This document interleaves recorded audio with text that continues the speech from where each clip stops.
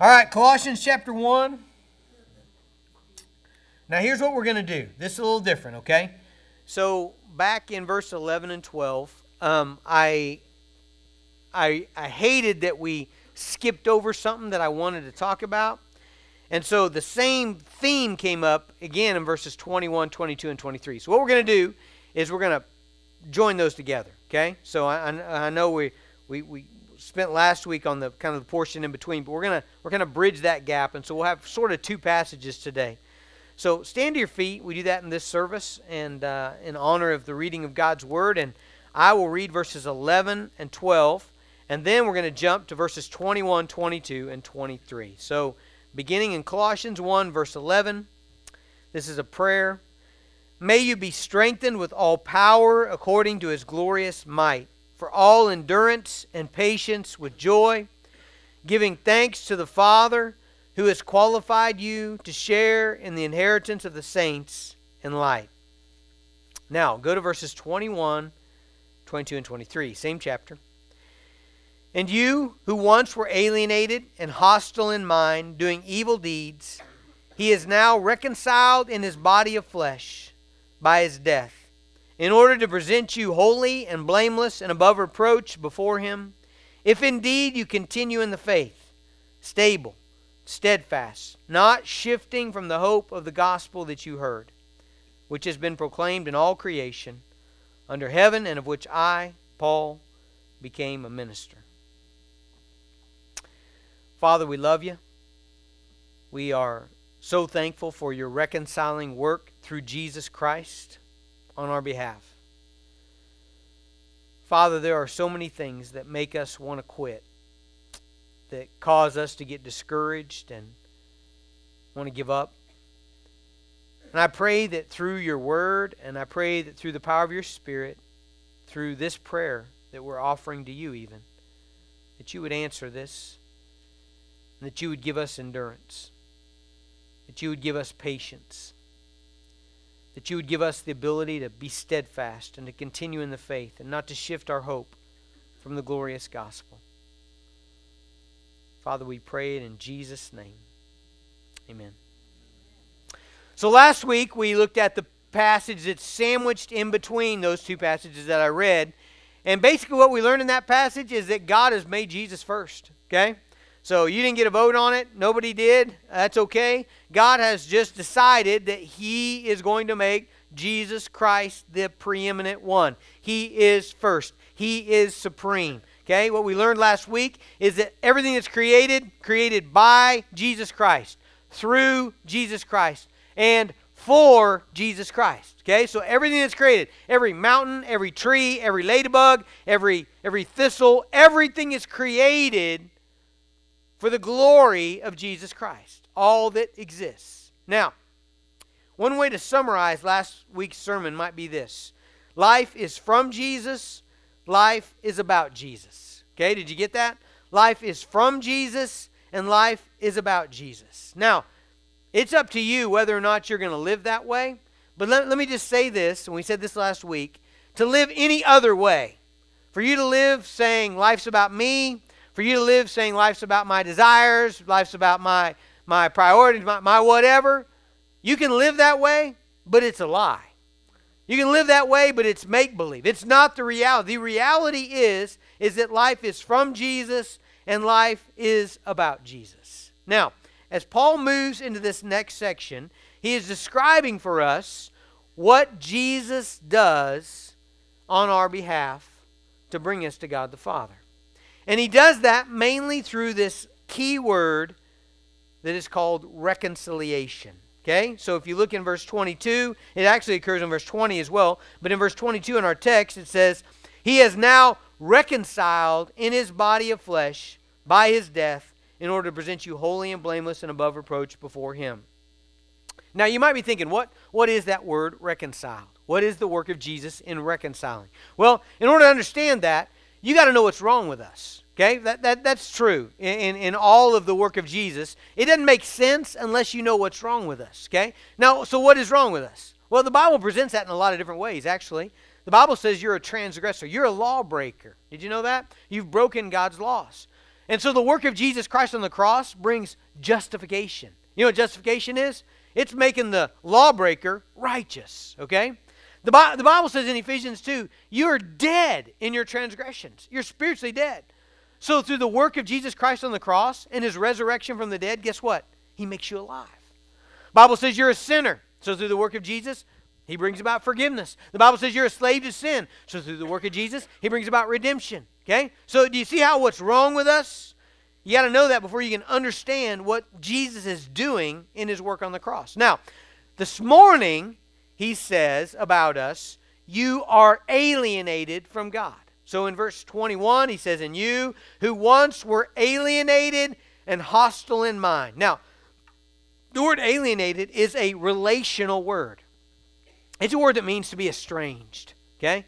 Man, I hope not, but I'm just guessing that in your family history, you have had seasons or times, or maybe still do right now, when you had people in your family that were estranged from one another, that were alienated from one another.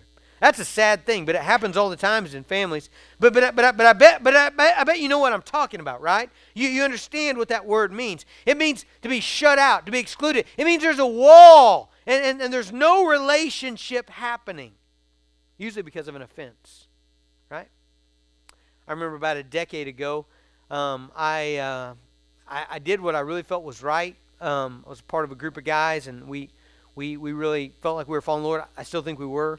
But in doing what we thought was right, we really offended a family.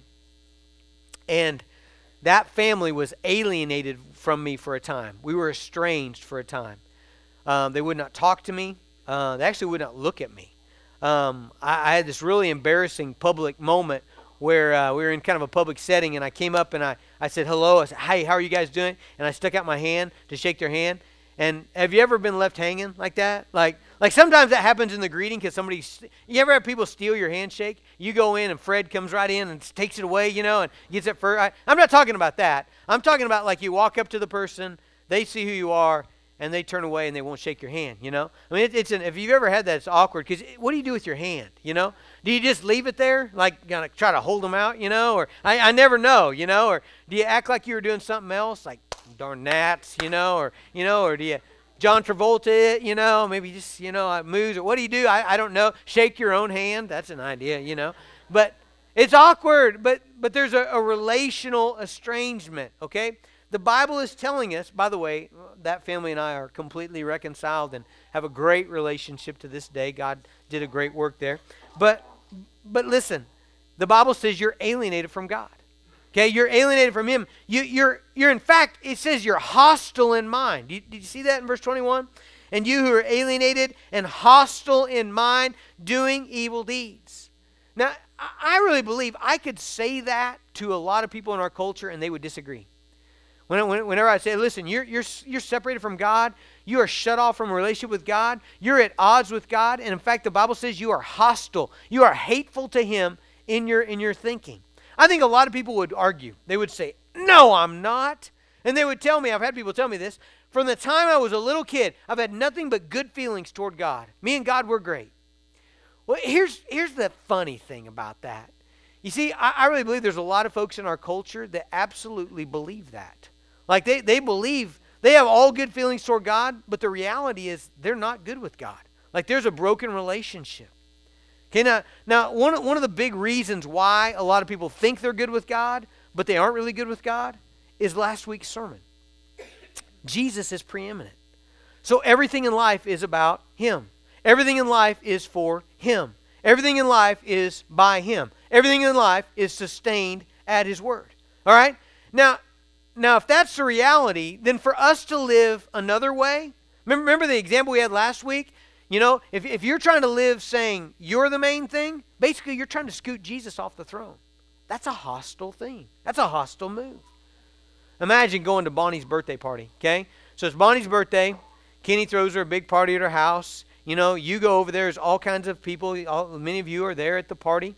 And imagine you going up and with with good intention in your heart. Like you're just like, I love Bonnie, she's so great. And you're talking to somebody else, and you're saying, man, I just love Bonnie. But while you're up there at the cake, you're scraping her name off, and you're putting your name, yeah, Jason on the cake. But while you're doing it, you're like, oh, me and Bonnie are great. We've had such good times together. I just love her worship leading everything. Jason on the cake, And then it's time to sing happy birthday, and everybody's like, happy birthday. And you come over and you kind of stand right in front of her, and you're like this, yeah, thank you, happy birthday. And when it gets time to happy birthday, dear, and you like yell out, Jason, your name, right? Instead of Bonnie, happy birthday. And then afterward, everybody's clapping, and you're like, thanks, guys, thank you.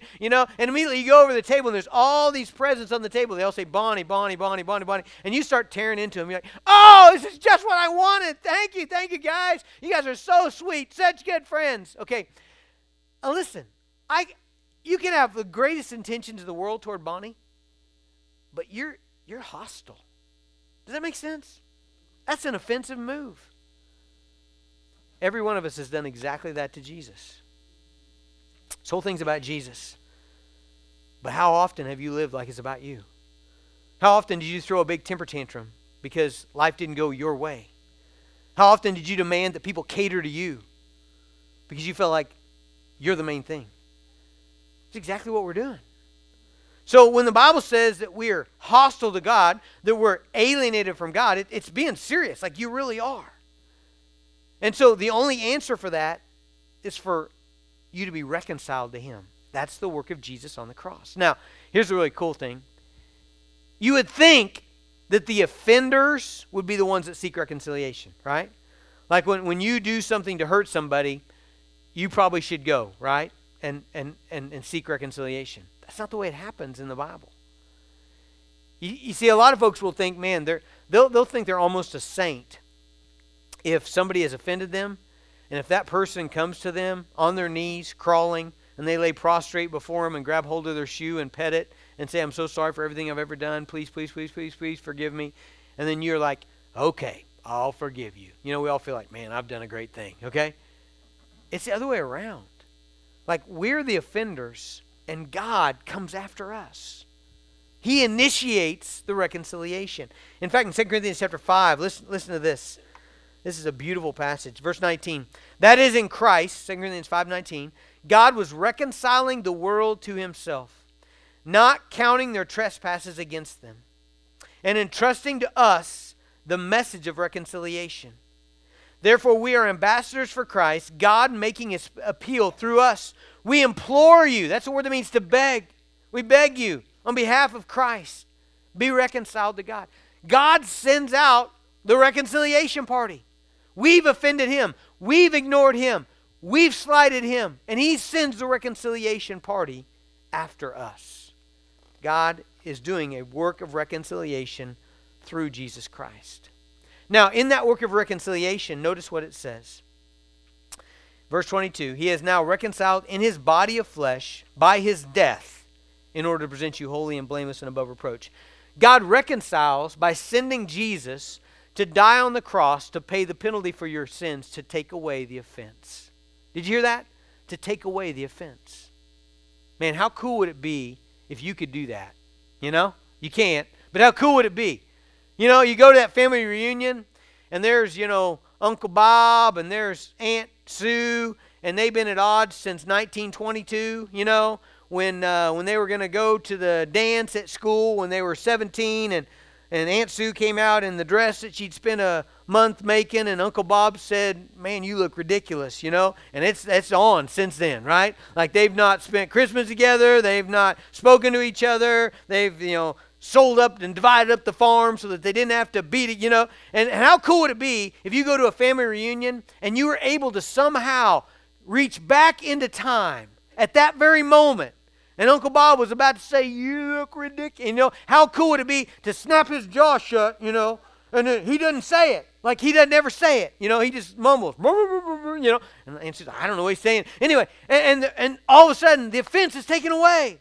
And now you fast forward and you go back to the family reunion, and there's this harmony. And then the family is together. And there's no animosity. There's no estrangement.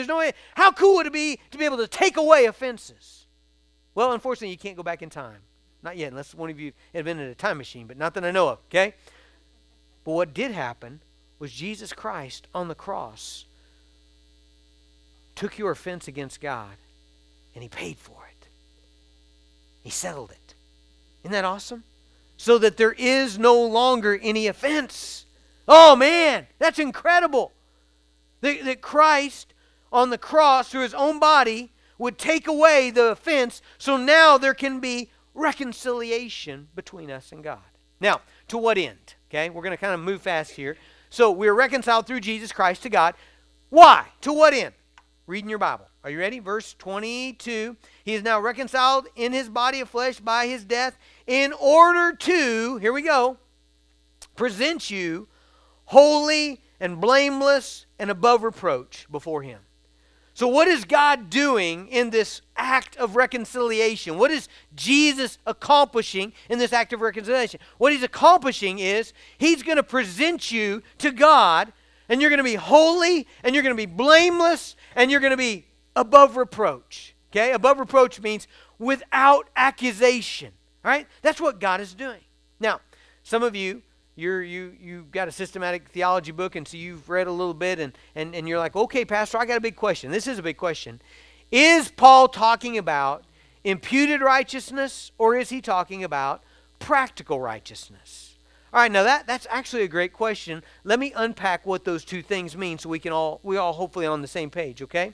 So what that question is about is imputed righteousness is the righteousness that Jesus puts in your account when you are born again. Okay? So whenever you turn away from sin and put your faith in Jesus, you're joined to him. His sin goes where? Your sin goes where? On the cross, right? Jesus bears it. He bears it in his own body on the cross, and he pays for it. Jesus' righteousness, all the righteous things he has done, that goes where? That goes into you. You have an account transfer. What was it, Addie? About a week ago or so, Addie called me and said, hey, Dad, they sent out a letter, or I found out that I can't enroll for next year until I have this year's account balance paid off. And I'd really like to do that today. Okay, so we've got this cool thing that we can do now where I just go online to my bank, right? And I put in all my information, and there I'm able to go up to transfer of funds, okay? And I go to my account, and I type in the amount of money that Addie needs to pay off her balance, and then I type in her account, and I hit the little send button or whatever, transfer, and you know what happens? What was my money goes into her account, and now it's hers. And so she's standing there with her debit card, and now the money she didn't have before, she now has, swipes it, and it's done, right? How awesome, unless you're Dad, and then not so much. But, no, it is. No, it's good. Do you understand what I'm saying, though? That's what happened with you on the cross. Do you understand that? Here's what I'm afraid. I'm afraid because I talk to people all the time. I talked to somebody this week. They don't understand that.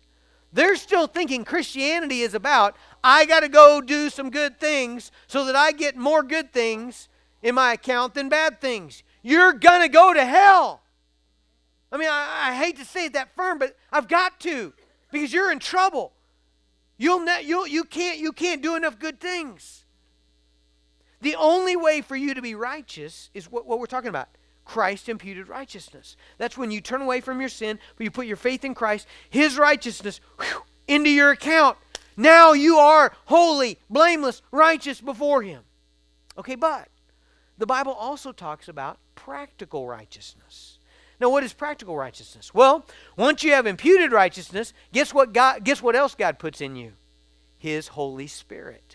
And let me tell you, you talk about a worker, okay? He doesn't take breaks. He doesn't take holidays. He's not lazy. He doesn't get tired, and he doesn't sleep. And you know what he's going to be doing in you?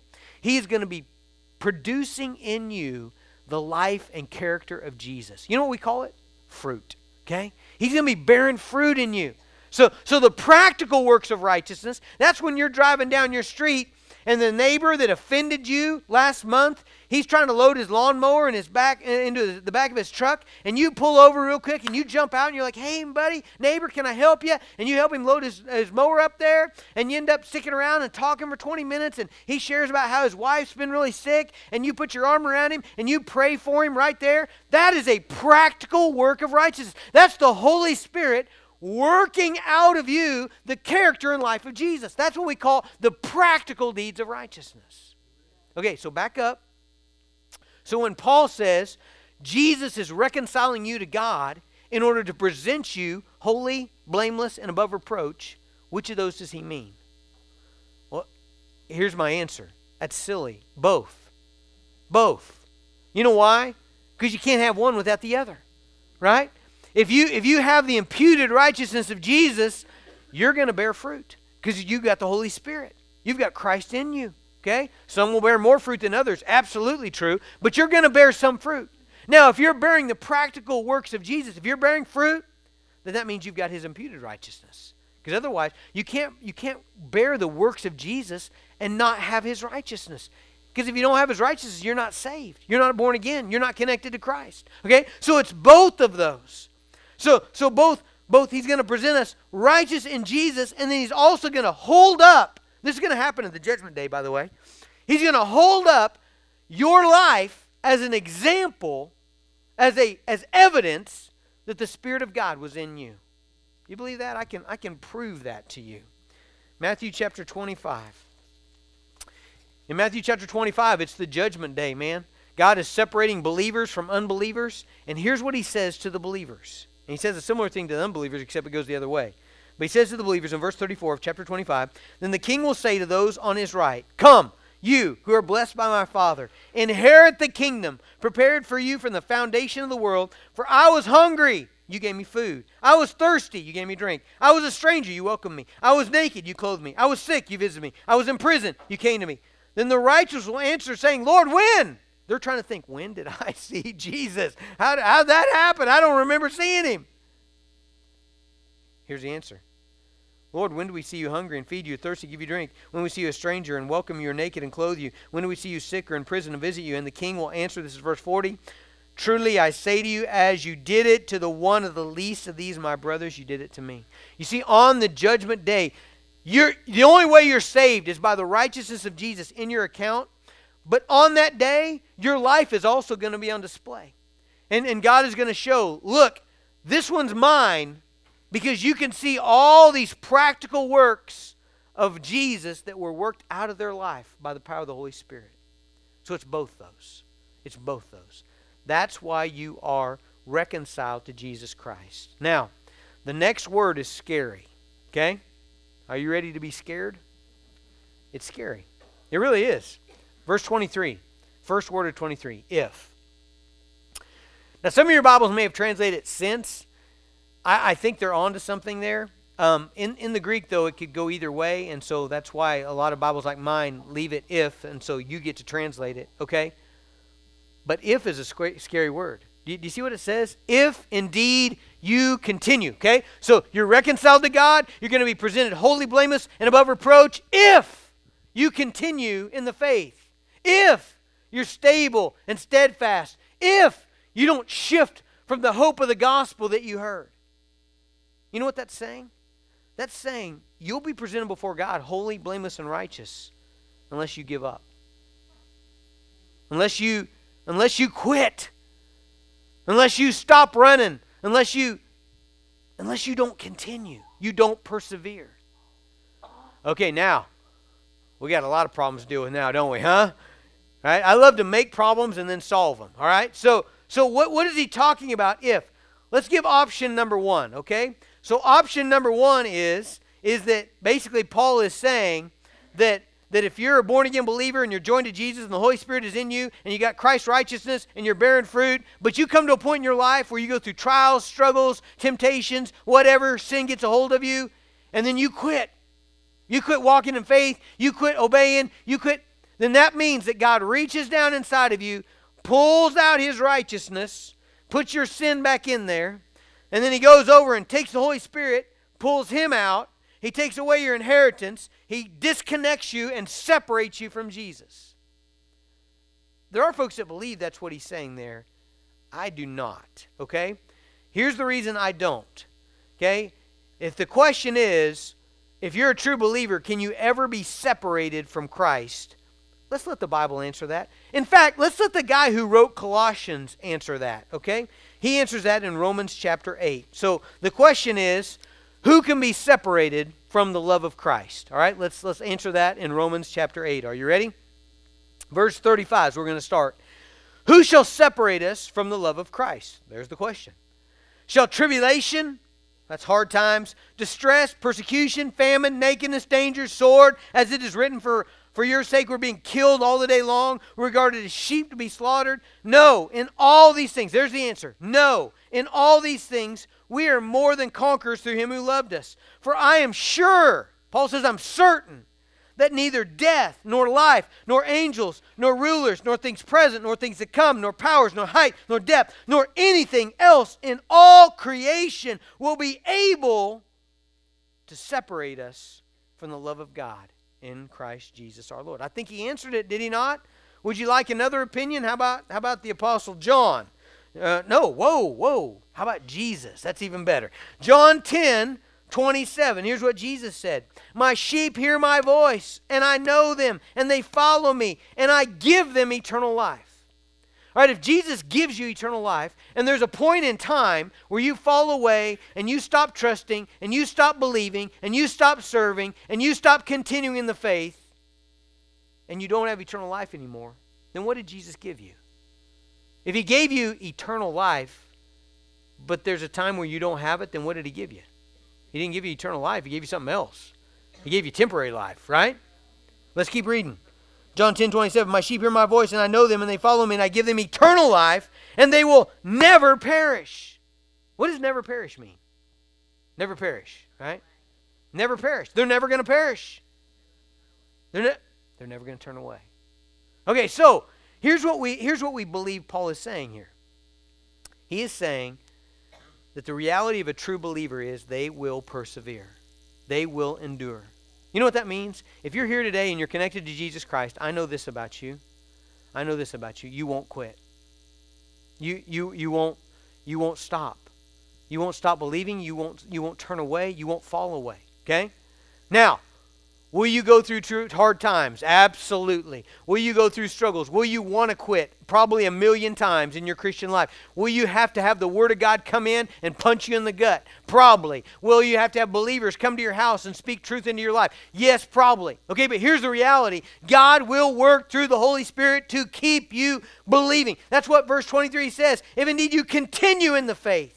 If you continue in the faith, stable and steadfast, not shifting from the hope of the gospel. What he's saying is, every true believer will not shift their hope away from the gospel. They'll keep believing that Jesus is the best thing, that Jesus is the resurrection, that nothing done for him is in vain, that he is the satisfier of our souls. They will keep believing that. And so now you're going to ask me, well, whoa, Pastor, what about those folks that do give up?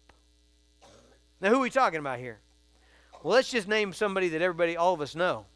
How about that Judas dude? Huh?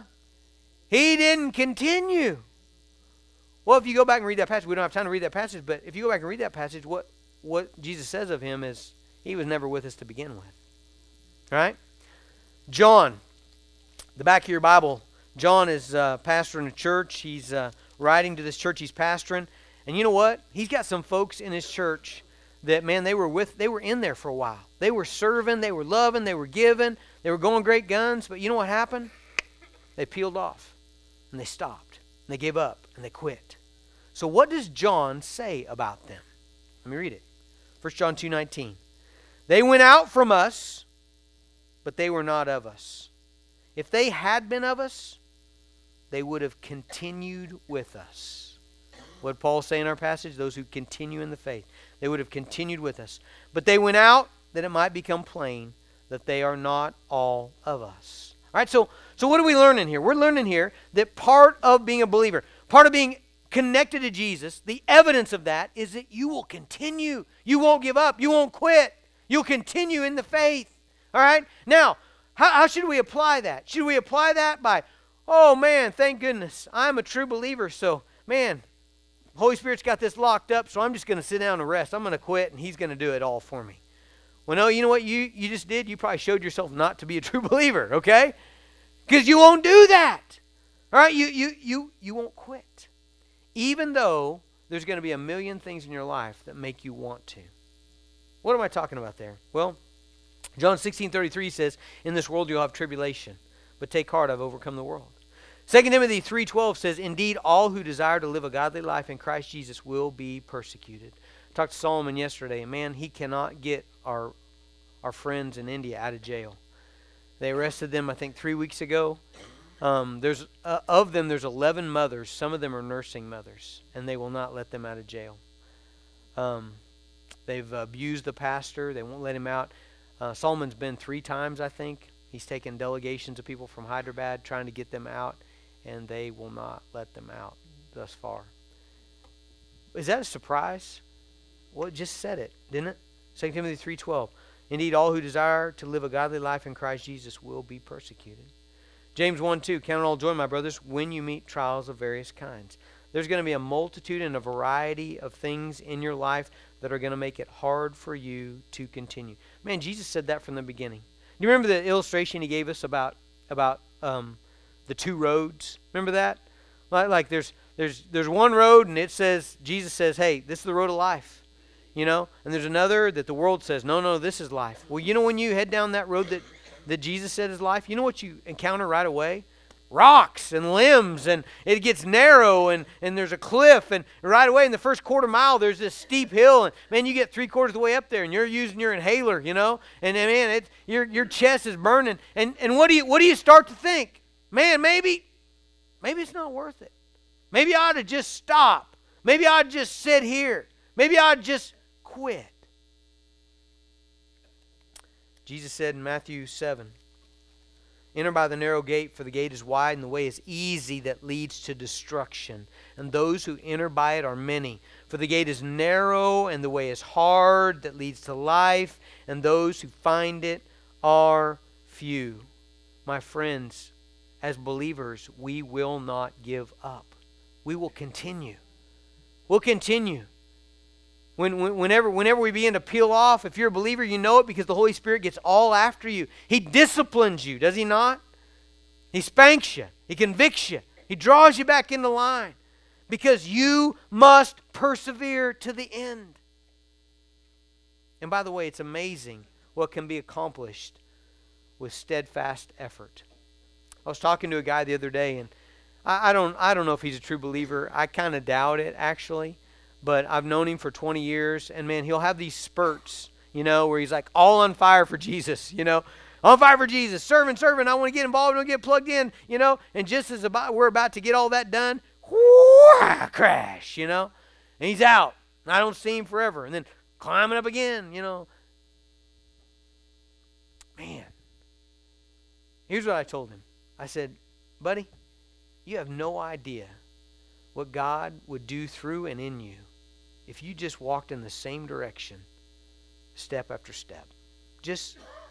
You don't have to be fast. That's true, isn't it? In the Christian life, you don't got to be a sprinter.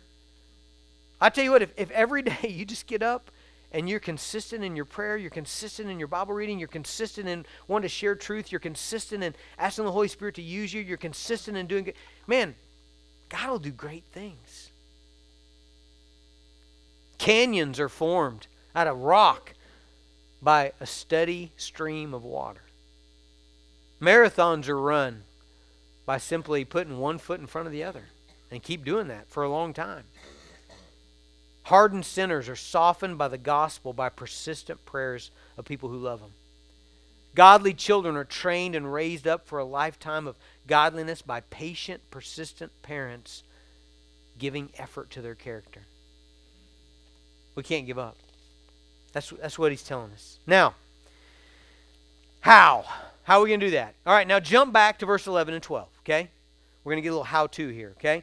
So first of all, what we learn about this is it is perfectly appropriate to pray for endurance and patience, okay? You should do that. Paul does that. He does that for the church here. Verse 11, he says, may you be strengthened with all power according to his glorious might for all endurance and patience. The word endurance is a word that means to carry a heavy load, to bear up under difficult circumstances. And the word patience means to bear up under difficult people. It's used mostly for relationships, conflict, hard people, struggling, difficult situations with people. And here's what Paul does. He says, God, I pray you give us strength to handle that. Have you ever thought about when you're impatient? John Piper taught me this. When you're impatient, it's a lack of strength. We don't usually think of it that way, do we? Whenever things aren't going right with your day, and everything's going, your schedule gets all messed up, people interfere, the kids don't do what they're supposed to do, and you're like, ah! You know what that is? That's simply weakness. I need to pray, God strengthen me. I need strength to be patient. I need strength to overcome the circumstances of my life right now and to keep moving forward in faith. I know we're about done. I lost my watch again. I don't know why that happens, but it's bad for you. But why when he prays in verse 11 and 12, don't shut down, because this is the best part, okay? Why when he prays in verse 11 and 12, may you be strengthened with all power according to his glorious might for all endurance and patience, why does he add with joy and thanksgiving? Why with joy and thanksgiving? You know why? Because those are absolutely crucial to you not quitting, to you not giving up, to you persevering. Man, I'm telling you, you know what Nehemiah 8:10 says? It says, the joy of the Lord is my strength. I have experienced that a million times in my Christian life. Think about it this way. So if all you're looking at is your circumstances, all you're looking at is the wildfire came through and burned down everything you had. All you're looking at is your family is sick continually. All you're looking at is your finances are in the tank. All you're looking at is you got conflict and hardship in your life. All you're looking at is you've been falsely accused and abused by others. If that's all you're looking at, you know what you want to do? You want to quit, right? You want to quit the Christian life. You want to not try anymore. I mean, that's just in all of us. But you know what you need to do? You need to pull that screen away and you need to see the other reality, and that is that Jesus Christ has blessed you with every spiritual blessing in the heavenly places. Paul does this better than anybody. Would you bear with me? Just hang with me here. 2 Corinthians 6. So he does this really cool thing in 2 Corinthians 6. He talks about what everybody else sees in his life, but then he talks about the spiritual reality. Okay? So listen to this. Through honor and dishonor, through slander and praise, this is verse 8, we are treated as imposters. You know what that means? Everybody around him thinks he's a fraud. He's a fake. He's a phony. We're treated as imposters, yet we're true. Verse 9. As unknown. Paul's a nobody in the world, yet well known. With who? With God, right? As dying, that's his physical body. Yet behold, we live. As punished, yet not killed. As sorrowful, yet always rejoicing. As poor, yet making many rich. As having nothing, yet possessing all things. You see what he's doing there? In the midst of hard times, in the midst of people calling him a fake and a fraud and a phony, and in the midst of poverty and sickness and ill health, Paul pulls the curtain back and he says, yeah, but we are known by God. We are loved by God. We are true in the gospel. We are alive in Christ. We are rich in the heavenly. We possess all things. You see what he's doing? Paul is grabbing on joy in the Lord. He's grabbing into thankfulness in the Lord.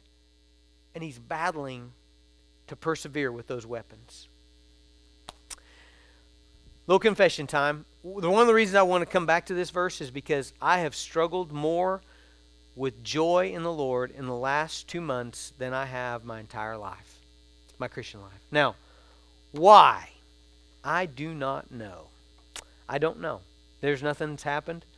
My wife's not mean to me. You guys are a great. I don't know. But here's what I know. I have fought that, and I've fought successfully, and I have fought for joy. But I have to fight. Everybody's born with a certain natural propensity for joy, right? Like some people are just kind of naturally negative, some are naturally positive.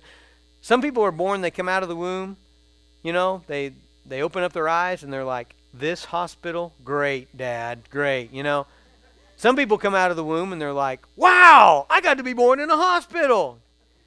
I'm one of those that kind of come out of the womb, wow. I'm naturally pretty happy.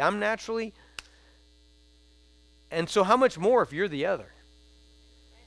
But listen, even though that's kind of my natural propensity, I've had to fight for these last 2 months to be joyful in the Lord. You know where that comes out most often? Serving others. Bearing fruit. Normally I'm driving down the street and I see somebody, I'm like, hey, I wonder if they want to hear the gospel, These last couple weeks, you know what I've had to do? I'm driving down the street and I'm like, I don't want to see them, And then, you know what I've had to do? I've had to fight for joy. See, my problem there is joy. And so I've had to take these verses we're memorizing, and I've had to use them. That delight yourself in the Lord, He'll give you the desires of your heart. Dude, I've used that. Maybe you just memorized it this week. I used it this week. I would realize my heart was not happy in Christ, and I would grab onto that verse, and I would command my heart to be joyful in the Lord. And then I'd be happy about what I was doing. Folks, that's the way most of our life's going to be. Sorry to tell you that. But if we're going to have to endure, we're going to have to persevere. If you don't, you're not the real deal. And in order to persevere and in order to endure, you're going to have to be joyful in the Lord. You're going to have to believe all that Christ has done on your behalf.